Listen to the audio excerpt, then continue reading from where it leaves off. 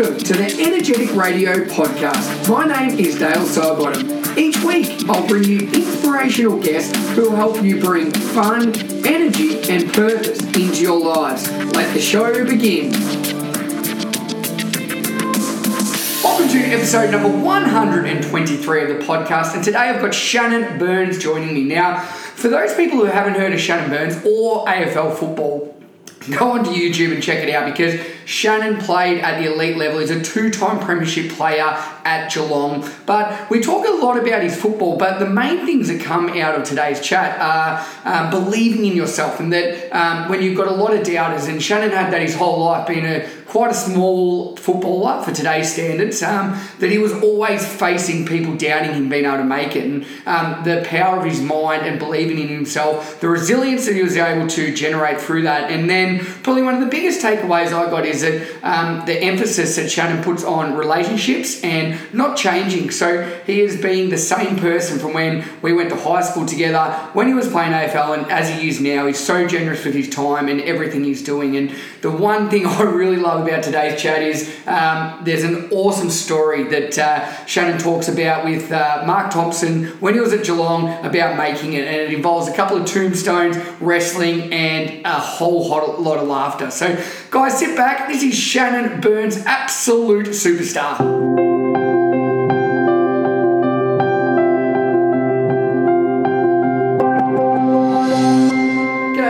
Really excited. I've got Shannon Burns here. How are you, mate? Yeah, good. Thanks, Sidey. Actually, I'm glad that I'm here. Not only just to tell my own story, but I need to know where you get this energy from. From you starting your days at 5, 6 in the morning. I'm still seeing you posting stuff 8, 9, 10 at night.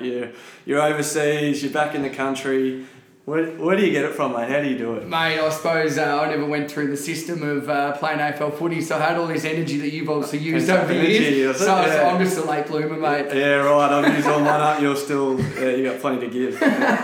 Now, mate, obviously we've got a lot of listeners overseas, and I was going to talk about, obviously, you're an AFL superstar. You've won a couple of premierships, 131 games, all these things. What's the best way to describe Australian rules football for an international listener? Because I want to learn from you here, because I physically don't know how to describe it. I definitely haven't mastered it over the years. I've been asked many times. Rugby probably doesn't quite cut it. Soccer, a cross between rugby and soccer. It's just not structured enough for foreigners to understand. They want definite rules. They want yardage. They want a game that's, I guess, very structured, and AFL is certainly the opposite of that in a lot of ways. So I tend to go to the YouTube and just all else YouTube it, bumps, brawls, AFL footy. There's a somewhat good explanation of that on YouTube if you type in AFL for foreigners. So you have used it before. Well, I have, because I just give up in the end. I just can't get it. Now, mate, life after footy, we're obviously going to talk a lot about footy and the lessons you've learnt.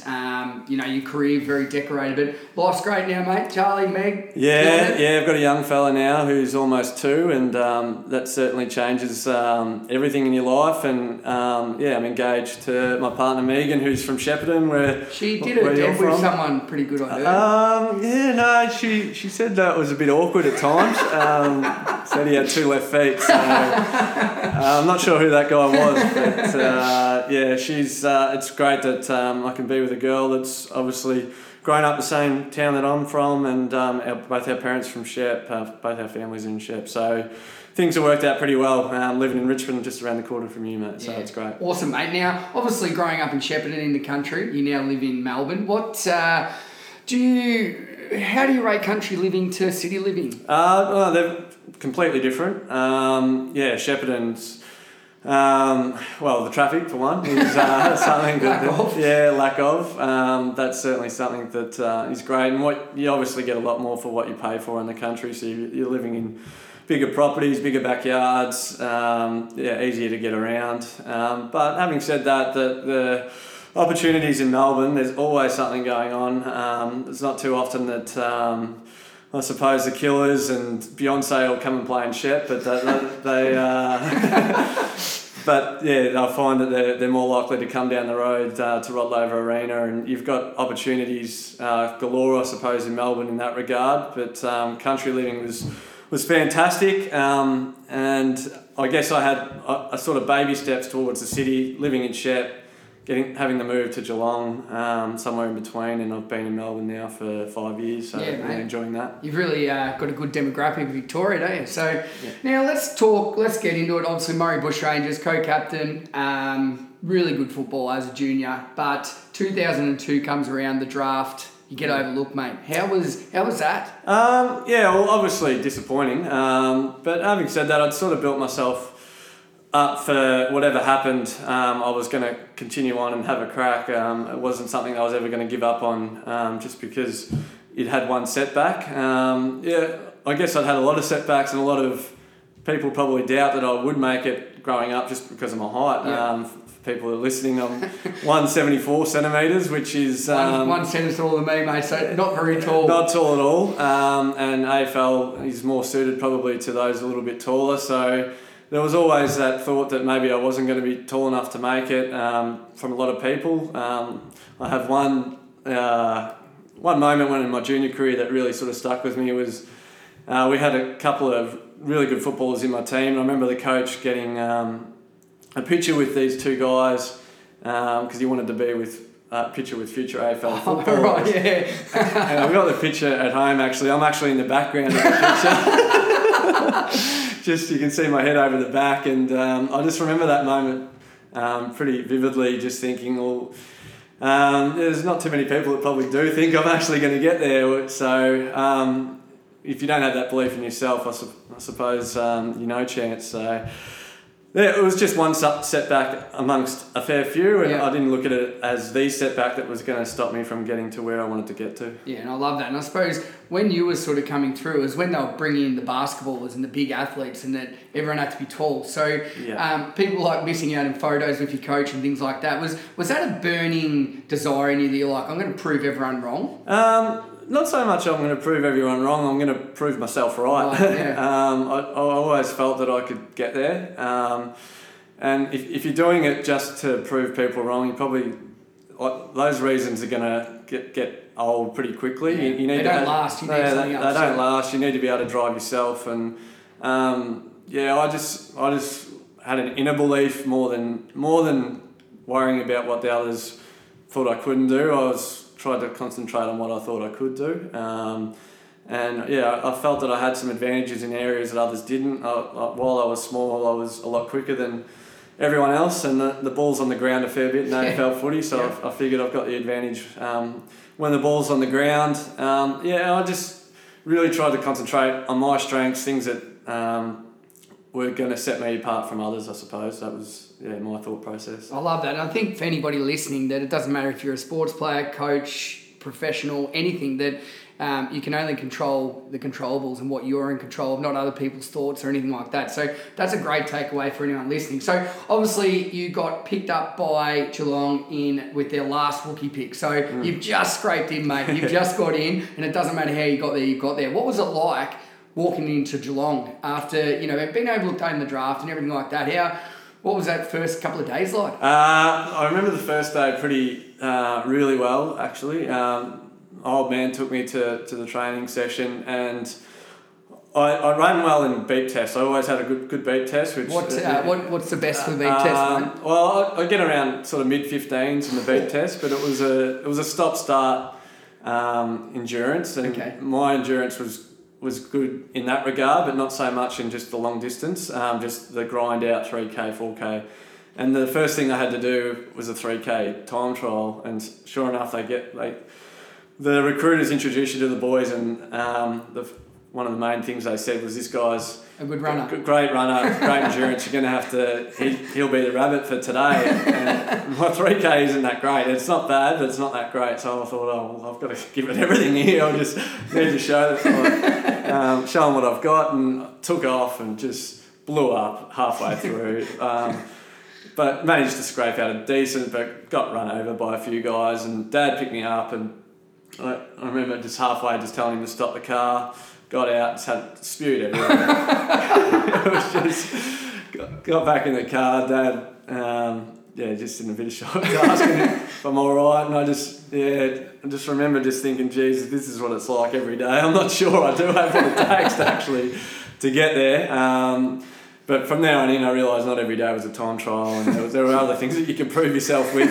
You didn't just have to run 3K as hard as you could. And I had a few players there that I played footy with, and Steve Johnson, Tommy Lonergan, in Bushranger days, and they were great people to have to guide me through and tell me that not every day was as hard as that first one. That's for sure. Now I know that obviously you got a lot of good mates from your time at Geelong, and such a glorious time there, a couple of premierships and everything like that, mate. But there's one story that I've heard a few times on the grapevine. I don't know if you've told me this, but one day, Bomber Thompson and yourself, I'll leave that with you. Do you want to tell us this little story? Yeah, I think I know where you're going with it. So for those that would have followed my career, I was in and out of the side a lot, early days. Found all different ways of getting dropped. Had been dropped on the footy show. Dad had heard it on the radio and called me up. How's that? The communication back in those days probably wasn't as great as it is these days. Yep. But the avenues that you found out that you'd been dropped could come through a friend, could come through my dad, like I said. And anyway, this one particular week I think you're talking about is a Monday morning. You know when you've done something wrong on the weekend, and you know it's going to come up in the team meeting, and that's all well and good. But as soon as I got in the team meeting, I could see the play that was up on the screen. I knew, here we go. I'm going to cop it here, and I hadn't gone as hard as I probably should have at this contest. And Bomber started the meeting with, all right, we don't usually make changes this early in the week, but obviously make an exception this week. Shannon, you're not playing this week. You dropped. I'm going to show you why. In front of everyone? Yeah, in front of the whole team. Wow. Good coaching? Look, it is for some. It is, absolutely it is. But everyone's got their different methods, and at the time I obviously didn't think it was. And he replayed this one contest probably 5 or 6 times, slow-mo, just what I should have done. And so really berating you? Berating me, and this continued, so we go out and train after this, and it continued onto the track, just into me after every missed kick or whatever it might have been. And the ball rolled in Bomber's direction at one point, and I ran straight past the footy and gave Bomber hip and shoulder, basically. I just had enough of it. And he sort of got rocked by a little bit and said, well, what's got into you, mate? Do you want to wrestle or something?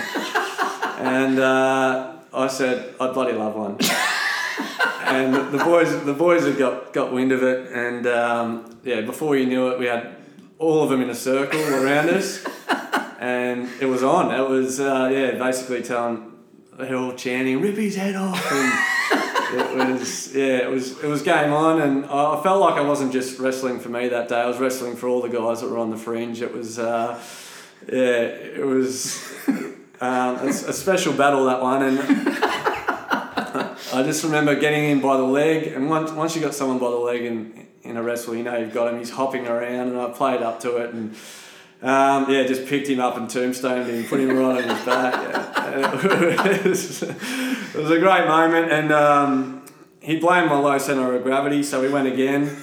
Got the so you got him once. You got him once, and he was like, no. He's like, no, low centre of gravity. You got lucky, so we went again, and got him by the leg this time. And this time I knew once I had him by the leg, I was playing up to the crowd, telling them, I'm going to finish him, waiting for all the calls, and then bang, tombstoned him again, and was carried off the track and on the shoulders of all the boys. So it was. While it's a funny story, it for me it was a significant moment, because you do get a bit paralysed by the coach, the senior coach, and I guess you just want to do everything right in front of him. And after that moment, I felt I wasn't as paralysed by worrying about what he thought of me, and my footy really did. I played with a a lot less negative thoughts, I guess, and worries as to what he was thinking up in the box. And I had played with some of the best footy after that incident. And obviously, that's not the one thing that changed everything, but it shows you the power of your mental thoughts, I guess, because I certainly play with a lot more freedom after that day. So you 2 tombstones, 2 premierships, is that how it Yeah, works? I'd like that to be on my wiki if I could, actually. That would be great on the special achievements. I'm not sure. Bummer doesn't love me telling that story, I must admit, but it's certainly one that I'm pretty proud of. Yeah, I would be too. So you're just saying, obviously, something clicked with inside of you, and obviously sport these days there's so much more put on the mental side of things, not the physical. So what would you put it down to, that you felt like that was you're accepted, or you're like, oh, I'm good enough here, or was it like proving to him or more to yourself? Yeah, a little bit proving. Like the senior coach, you hold his thoughts as high as anyone. Yeah. I guess AFL footy, you get a lot of feedback from all areas of the world, and social media might be an area we might talk about a bit later, but certainly Bombers' thoughts were always one that run through your head in a game, and when you're a fringe player, you tend to overthink things probably more than the guys that are cemented every week. They can make a mistake and get on with it pretty quickly, but the guys on the fringe tend to, if you make a mistake, you almost think, well, that might be my ticket out of here. So, I guess moments in the game become a lot more significant to those that are on the fringe playing football.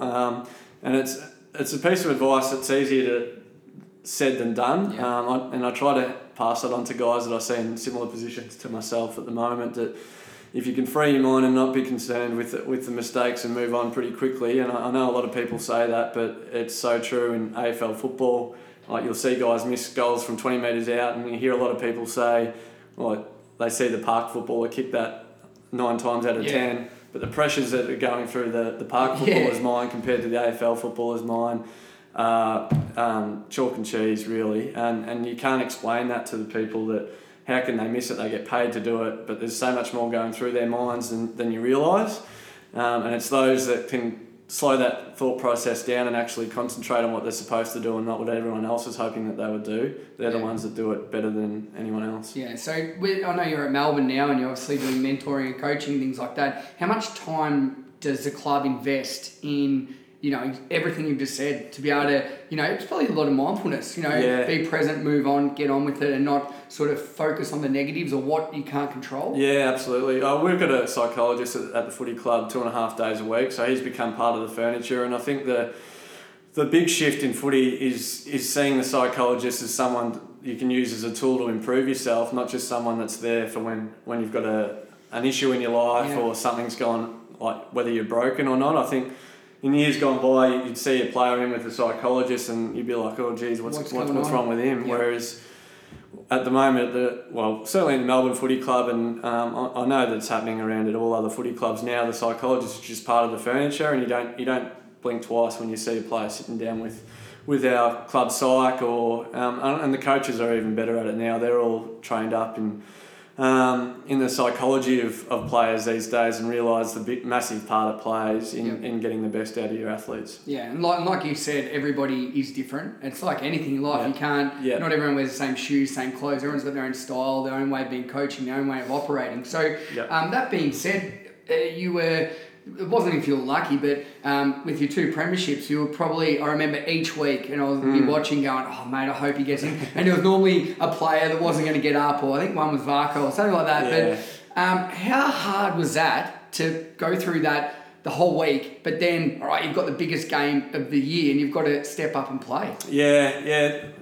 Well, I guess it became something that I became a bit accustomed to, knowing whether I was going to be in and out, and there were a few forwards that I used to compete with weekly, in Matty Stokes and Travis Varco. There was some really good half-forward flankers, and I sort of wish we'd played in an era today where Richmond, you get all 3? Yeah, you get all 3 or 4, and it wasn't just is Stokes going to be in, is Burns going to be in, it's just we need them all in, and they see the value in the smalls. But I guess it became something I became pretty accustomed to, and I just had to set up the week as if I was playing and just believe nothing else. If I missed out, then obviously that'd be extremely disappointing. But if I got in, I was, I guess, more through my preparation and in the mindset of playing than if I had have just decided that, okay, I'm playing now on a Thursday and only giving myself 2 days to really think about it. Yeah, and it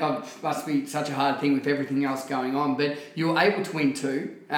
Must have been like the most amazing experience ever. Then Mad Monday, love the costumes. Yeah, well, the first one on the Mad Monday was the Mario Kart, and I'm very jealous of what you were able to do over in Tokyo. Yeah, Able to actually get in the full Mario Kart costume and drive through the streets. So that's on the bucket list. Yeah, mate, it's I'll do it. I don't know how much longer you can physically do that because it's one of the most dangerous. Is it really? Oh, well, yeah. Particularly when there was 8 of us guys that went over and you're driving around. They go single file and the guy drives off and you race. But if you haven't seen that guy's Mario Kart around Tokyo, I think it's something that is you can't really believe it until you do it. It looks incredible. Do they give you turtle shells and bananas? No, there's too many trucks and taxis. Yeah, fair enough. The Mad Monday was always a lot of fun, and I think it was celebrated at Geelong once the success came. And you do see a lot of clubs cop a lot of flack over celebrating seasons that weren't successful, but I can understand that every team puts in the same amount of effort every year. It's just nice to be able to let off a bit of steam at the end of the year with your teammates. Yeah, and I think the amount of effort and work that you do put in, and it's like probably workplaces, everyone has a Christmas party, even if you didn't meet your goals, but no one else, most people stuff up at a Christmas party. Exactly. But because you're in the social light, and I suppose, let's get on to social media, and I know I want to talk about, because obviously you went through an era where it was just sort of coming in at the end, and it wasn't really a big thing at the start of your career. Now, obviously you're in Melbourne and you see the pressures and things like that. Do you want to talk about what you've seen with social media, the changes it's made, not only for probably society, but in the game? Yeah, well, there certainly are some positives to come out of social media, and we obviously are more connected than we've ever been with everyone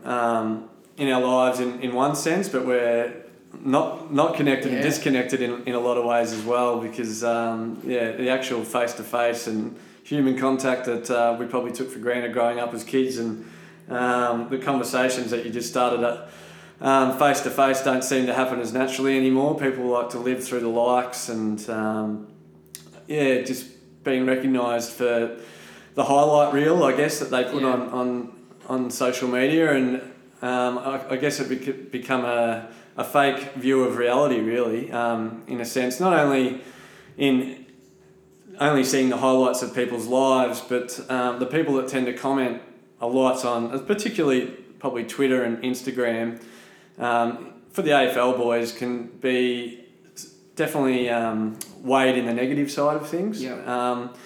And it doesn't really matter what the boys post. There seems to be someone out there that can find a negative view to what they're posting. They might say they're at a clinic teaching kids, which is a great thing to do, and someone will post, well, I hope you're not teaching them to turn the footy over from 20 metres away. And you just think, I guess they're the minority, but they might be 50% of the comments. So a young guy growing up thinking that 50% of society think he turns no good. Yeah, that he's no good and turns the footy over. So you need to give these guys an understanding, I suppose, of the weight of what those comments carry, and you need them to understand which people they should be taking seriously, I suppose, people's views, and which is obviously their coaches, their family and friends. But no keyboard warriors. Anyone can be a keyboard warrior. It's very easy to do when you're not face to face. Absolutely. I've got a view on keyboard warriors as well.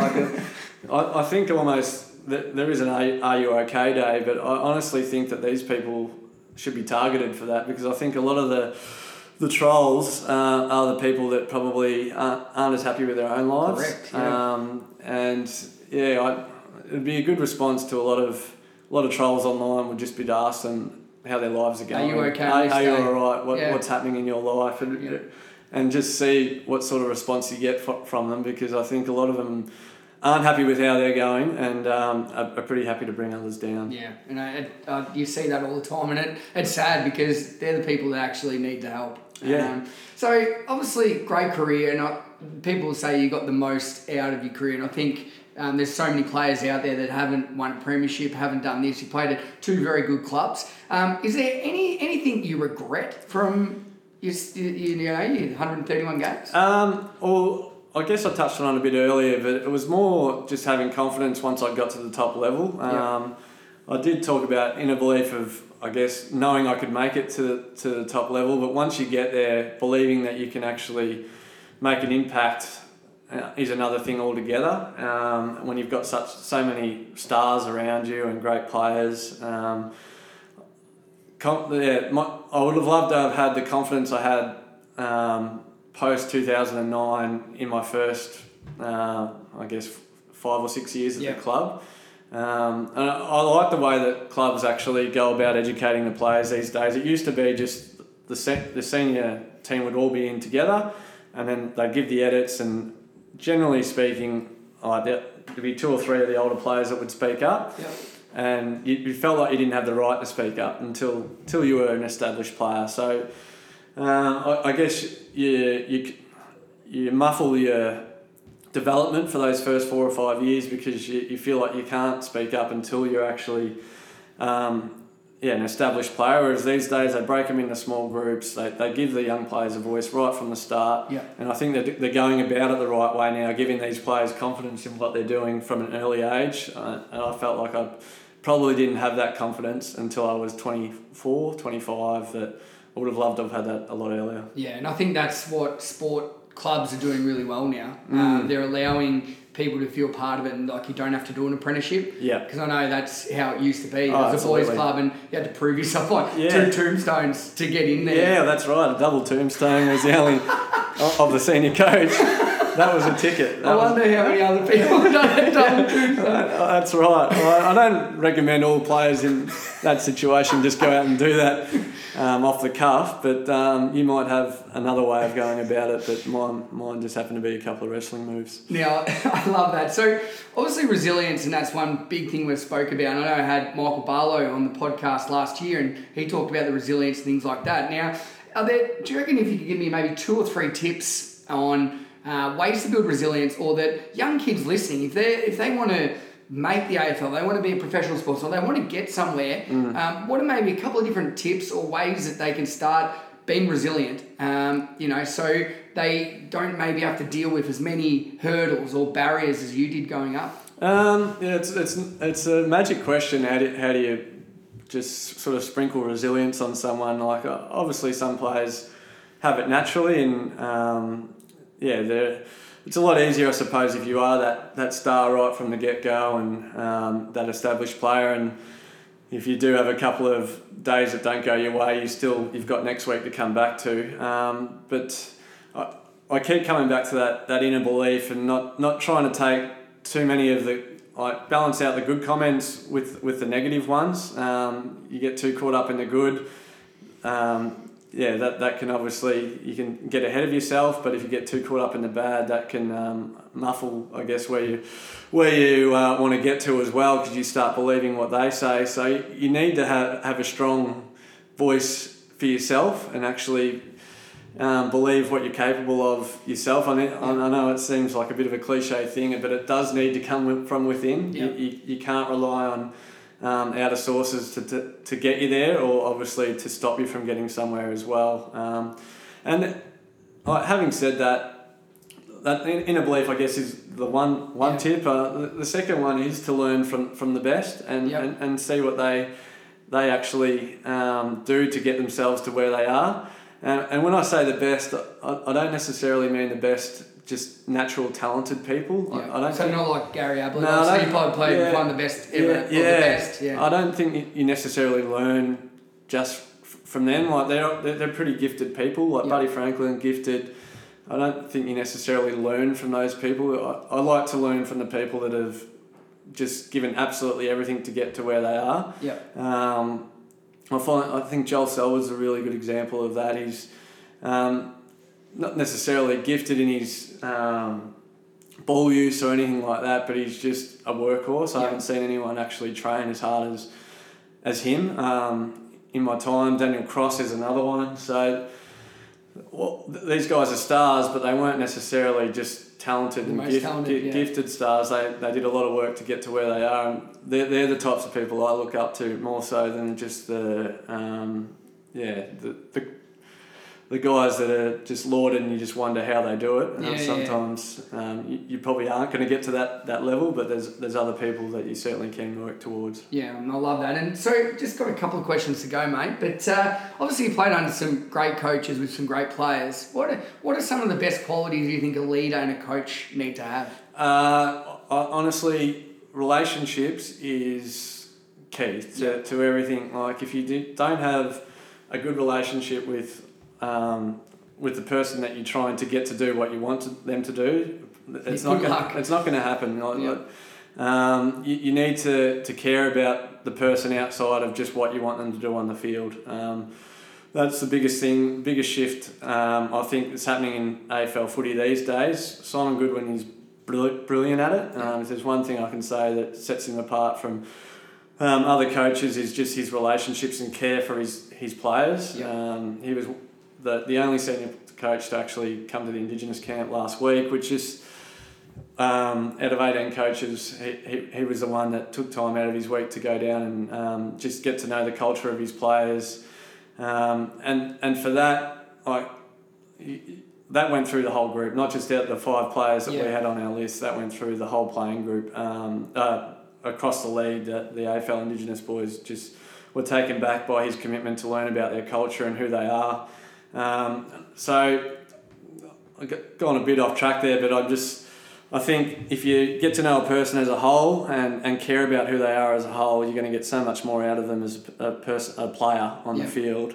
So I think that you can't invest enough into your relationships with your playing group, but also the playing group investing into the coaching group as well. Yeah, and I think everything you mentioned today, Shannon, they're not just for sport. I think they are models that you can roll your life on. You know, like absolutely. Connections and people and friendships and partnerships. If you don't invest enough time in them, then they're not going to repay you. And at the end of the day, resilience, if you're not happy in yourself, there's no way you can be happy in anyone else, or you can't expect people to, feel the same way about you. So lots of different takeaways there, mate. Now, I've got one question that I've been dying to ask you about.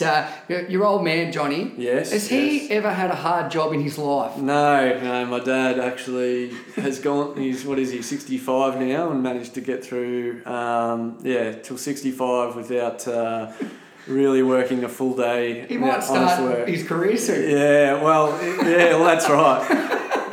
I think you two are polar opposites. You seem to work from dawn till dusk, and he seems to clock on at lunchtime and tell a few yarns and finish by 3. So loves a yarn, mate. He can turn work into a yarn at any stage. So he hasn't worked a hard day. I've had the pleasure of working with Johnny. I hope you listen, mate, and keep dominating, mate. You've obviously figured life out pretty well. He's a great man, and I think he's been the one person that I keep coming back to for everything in life. Like you talk about inner self-belief, he's the one guy that I know has believed in me from day dot to playing in premierships. He's been through all the ups and downs, and mum included. Like they're the people that get you through, and you can't speak. It's not all you. There needs to be people in your life that get you through these times. I didn't miss out on any sporting event for any reason. Mum and Dad were always there, and I'm starting to see that now as a parent. You give everything for your kids, and I couldn't be more thankful for Mum, Dad, and my sister Jackie as well is another one that's just got me through some really hard times throughout your life, and you need to have those people in your life when you do have those doubts. Yeah, and you've got a beautiful family, mate, and I hope they're listening along. Now, last one, and it might be something similar you just mentioned about your family, but what do you want to be remembered for, Shane? What's the legacy you want to leave, mate, when, I'm not saying you've got a lot of time left, but when it's all done and dusted, mate. I haven't started the memoirs yet. We can just jot this down now. Well, I don't know if I want to be remembered for anything specific, but I keep coming back to relationships and to be respected is one thing. To be respected and liked, it can be a very hard thing to do. But I guess I just want to be remembered as someone, I suppose, that got the most out of himself. Yep. I didn't have the best career of all time, but certainly I had a career, which a lot of people probably didn't think that I might have at the start. And being 174 centimetres, there's a lot of setbacks and reasons why my career wouldn't have happened. But I guess I'm proud of, I gave myself every chance to give myself that career. There's no real regret in regards to the effort that I put in to get there. So yeah, I guess just someone that got the best out of himself, and I like to think that I treated people with respect along the way and didn't forget where I come from. No, definitely. And I think that's one thing you always be remembered for, mate, that you never did. You always had time for everyone. When I used to come around and steal some shorts and tops off you back in the day, mate, and you were still the same old kid from Shep. So I think you'll always be remembered for that, mate. Yeah, it's very kind words, Sorry. No worries. Well, mate, thanks for your time today, Shane, your day off. I can guarantee everyone listening will be able to take that many different things out of it, if not anything, that story about Tombstone from Bob Thompson. I think that double is... tombstone, right? Let's get it on Wiki. Thanks, mate. Takeaway.